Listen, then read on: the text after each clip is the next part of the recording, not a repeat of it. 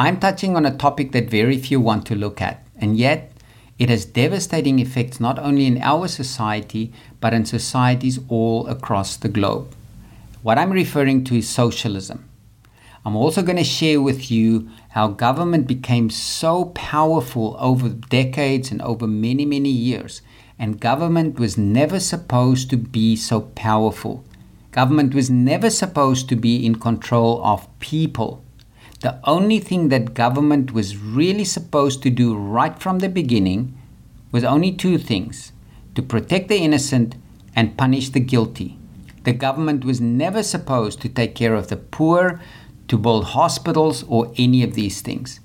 Now, to learn more about this, please stay tuned and I'll get to you right after the intro.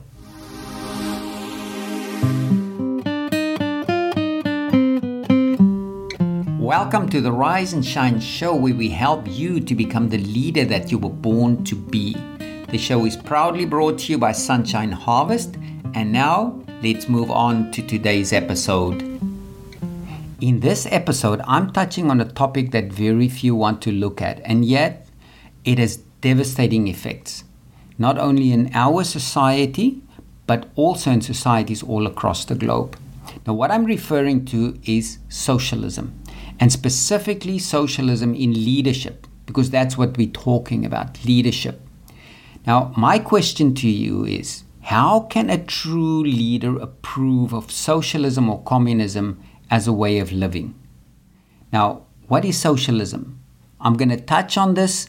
This is going to be a fairly short message because I don't want to overwhelm you. So I've really been putting some episodes aside to break this down so that you can understand what socialism is, why it's been so effective over decades, how it's infiltrated our societies, and why it's so dangerous to our societies. So in today's episode, I'm really just giving you an overview of socialism, of communism, how the two work hand in hand. But what I'm also going to do is going to give you a few laws, if you wish, of how a sound foundation in society should operate. Okay. So people who are in the know that socialism, which is the soft vehicle, is really the same thing as communism. And it's really just a soft vehicle to bring this control into countries without people realizing this. And it's really an utopia that's been promised to people. And you know what the word utopia means? It means nowhere or no place. And what they're sharing with people and telling the people, this is where we're taking you, is really nowhere. They're not taking people anywhere.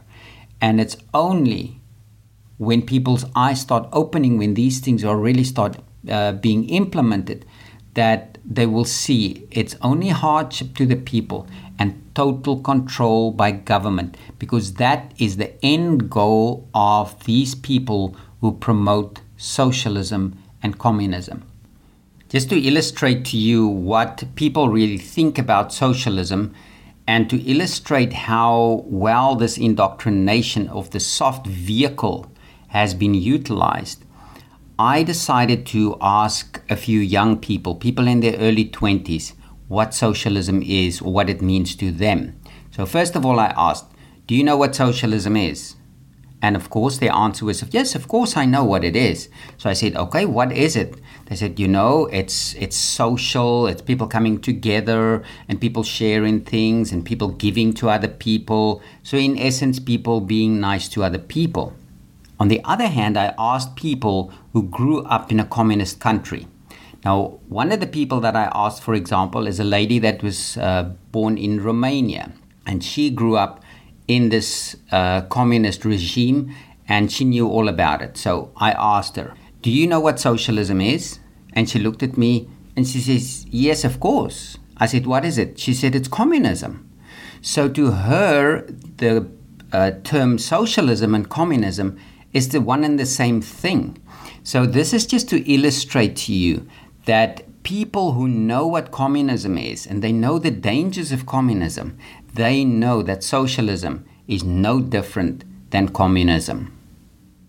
But before we explore socialism's effect on our daily lives, I'm just going to take a quick look at what a healthy society is supposed to look like and where the real responsibilities are supposed to lie. Now, I'm going to divide it up in 5 segments. Now, the first is individuals, the second is families, and then employers and employees. Number 4 is the church, and number 5 is government. Now, let's look at each one of them individually. Now, individuals, their purpose in life is to live a productive life. That's number 1. To be charitable, to help the poor, help the needy, visit the sick, heal the sick, encourage people.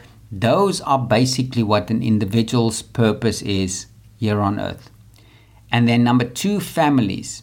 Now, note here, families don't have any instructions to take care of the poor. The only responsibilities, if you wish, of a family goes to the husband, which is the male, to love his wife, which is the female.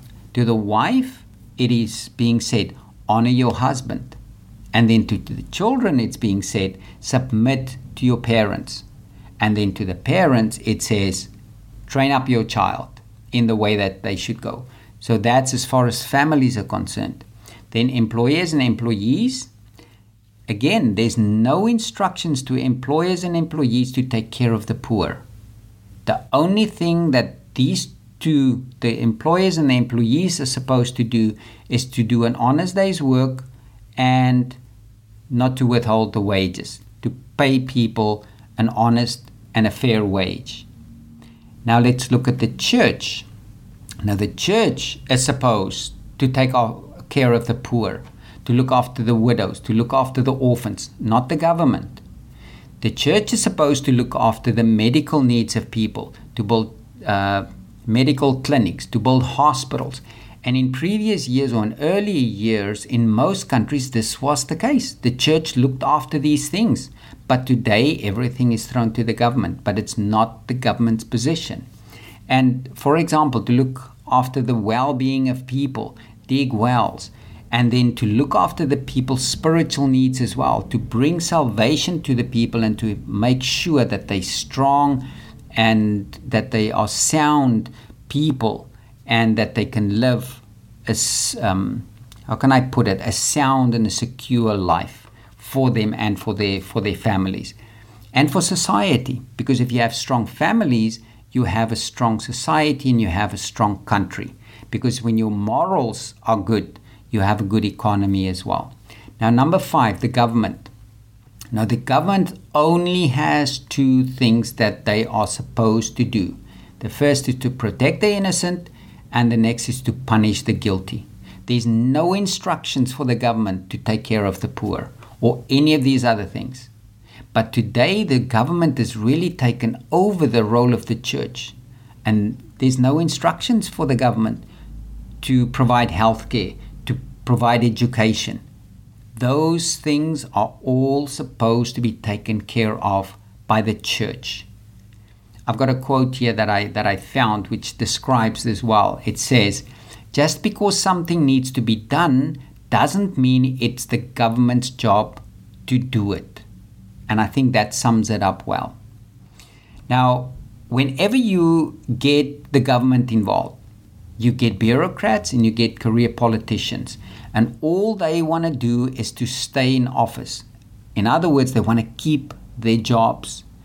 And what they then do, they are tempted, and many of them do it. They're not only tempted, many of them are doing it, to use their position where they are currently to funnel funds, to funnel finances to people that can get them re-elected. We see that all around us all the time. People give to institutions, they give to people, groups that can get them re-elected.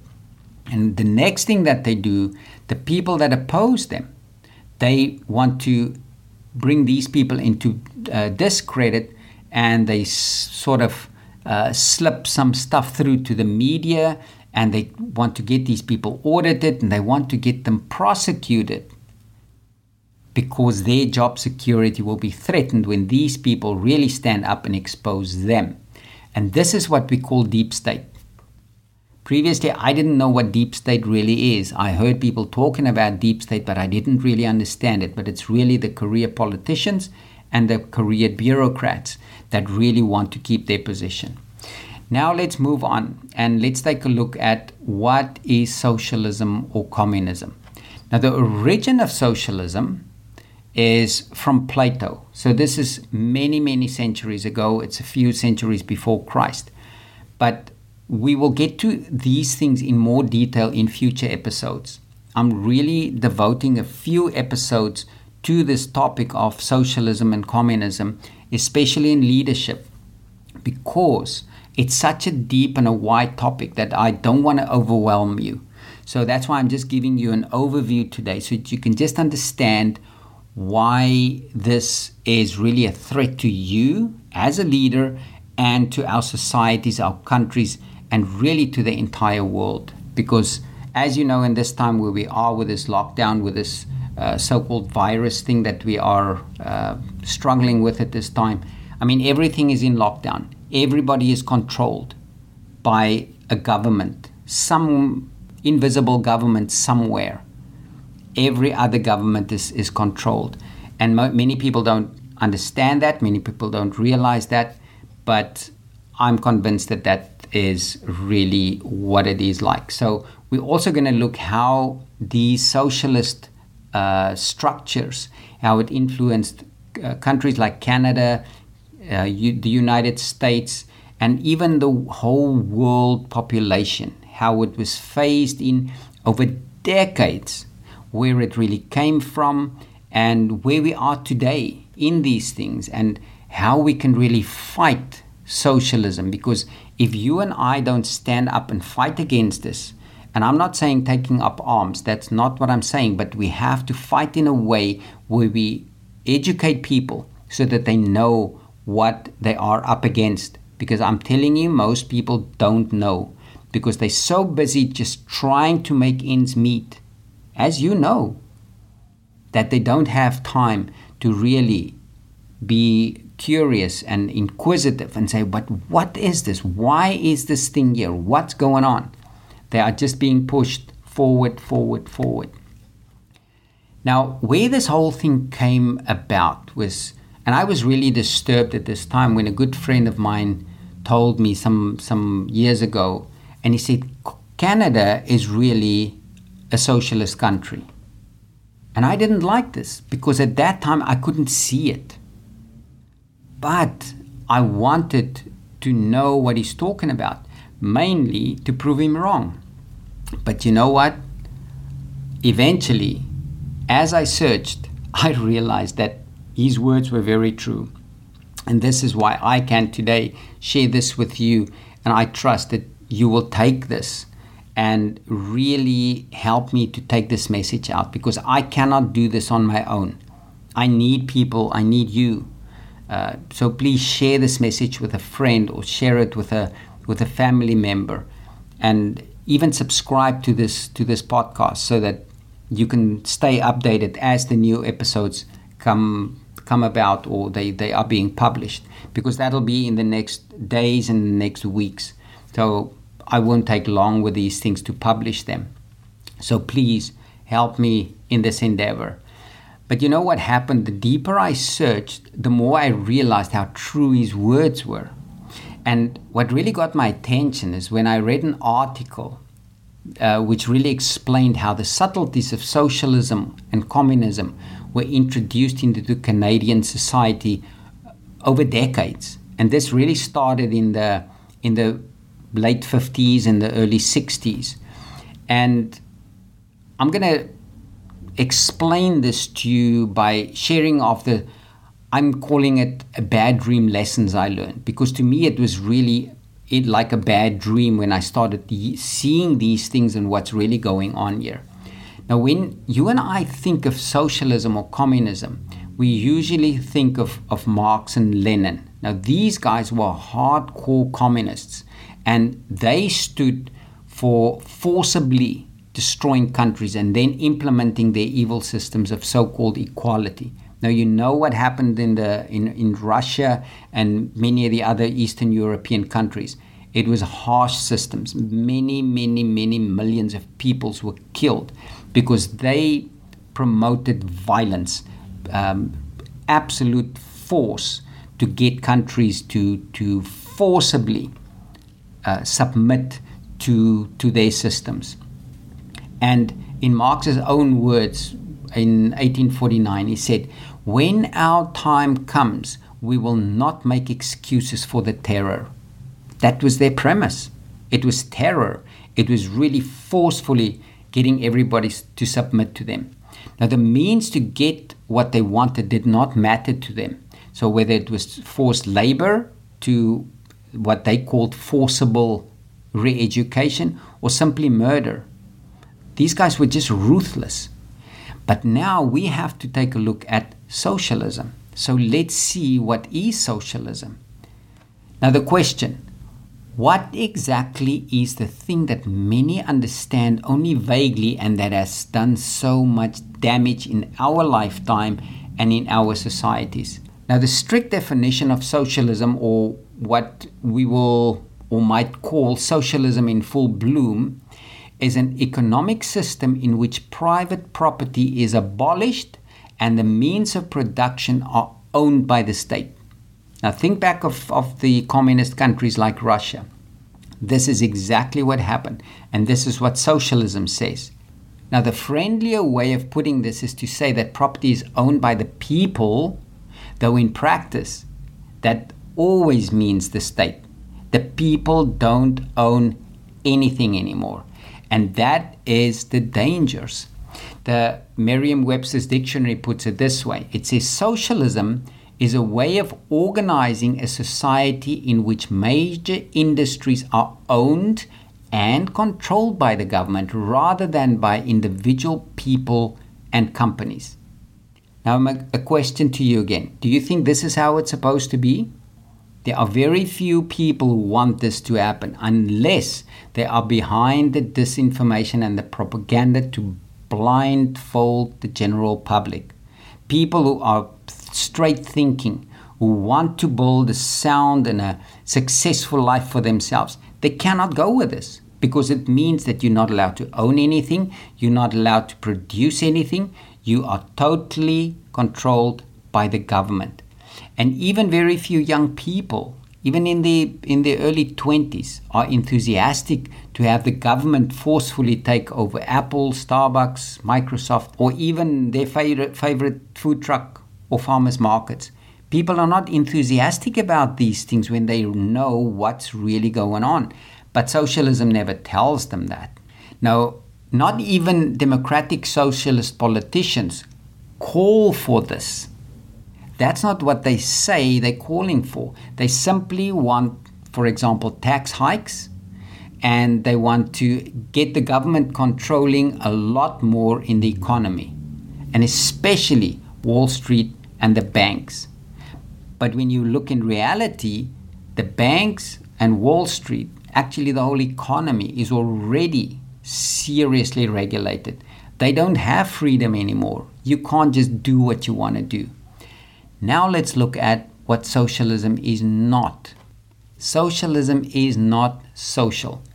Socialism is really the vehicle that's used to move a free society or a free country to a state of total control where the government controls everything.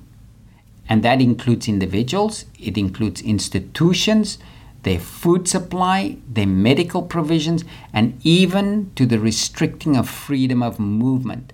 Where in these countries, and you can go and look back in history, these people, the citizens, were not free to move around just as they wish. And today, with these restrictions that we have, it's very much the same. People are not allowed to just move around as they want. So it's already part of that. And people just receive it because they live in fear. Oh, this thing is going to get me. Now, socialism is actually antisocial. They call it socialism because they want it to sound good. But that's the bad news, the antisocial part. The better news is that the very few young people are really attracted to socialism when they know what it is. And like I already said, they don't want the government to just forcefully take over everything. And that is the thing. When you and I start telling people what it really is, I believe that's when their eyes will start opening, so that they can also start asking questions and say, but what is really behind all this? But as it is, socialism has always had good branding. And it's social instead of individualistic. And socialism is about equality. That's what they tell the people. Socialism about generosity and helping the poor. That's what people believe. Am I right? Now that, as you know, is not what socialism is. Because where socialism grows, social ties weaken as private organizations and institutions that bring people together are crowded out by the state. The state doesn't want that. And as socialism grows, especially, it's replaced by favoritism, where the right people are placed into positions of ever-growing government power. And this makes all the difference between those who get ahead and those who get shut out of the game. For you, for example, if you want to do your own thing, you cannot do it because you need to be in a certain position. You have to be favored by someone in a position so that you can get ahead. You cannot do the things on your own anymore. And that is one of the dangers. And the thing is, as socialism grows, generosity, it just wanes. It just fades away. And especially as the government takes over roles previously filled by private charitable organizations and philanthropy, as we talked in a previous episode. And just go and look at history because it speaks for itself. Now, as I said, this is a touchy topic and I'm going to conclude with this for now. But if you are interested to learn more, please, I already asked you, but subscribe to this podcast because I feel I have to dedicate a few episodes in this dangerous topic until people understand it. Not only the dangers, but also how to know the truth and get rid of this in our society. Is it going to be easy? Probably not. But, everything starts small and we will gain momentum as we persist. And in upcoming episodes, I will share where the socialism started, how it evolved, how it has infiltrated and saturated our modern society. And I will also share how a man, it's an Italian man, his name is Antonio Gramsci, was instrumental in developing a cultural revolution that was gladly accepted by leftist liberals. And then they took this and they implemented in our educational and our cultural institutions, where they basically took over everything without firing one shot. And that's where the danger is, and that's also where their power lies. But when we know what it is, we can expose it and we can take it away. So now it's your turn to decide if you're going to do your part as a true leader. Remember, I'm speaking to you as a leader, to eradicate this evil in our circles of influence. Or are you going to turn a blind eye? Are you going to be an accomplice in destroying entire nations by saying, oh, it didn't touch me, I don't want to have anything to do with that? I'm going to leave you with that. Thank you for listening. Please share this episode with a family member or a friend and share your thoughts with me. I'm really looking forward to hearing from you. And also subscribe to the podcast and help me take the message out and get it out to as many people and unsuspecting victims as possible. Until next time.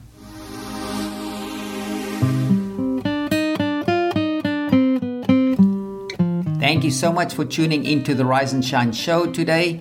Please hit that subscribe button and share this podcast with your friends and family. I'm looking forward to seeing you in the next episode.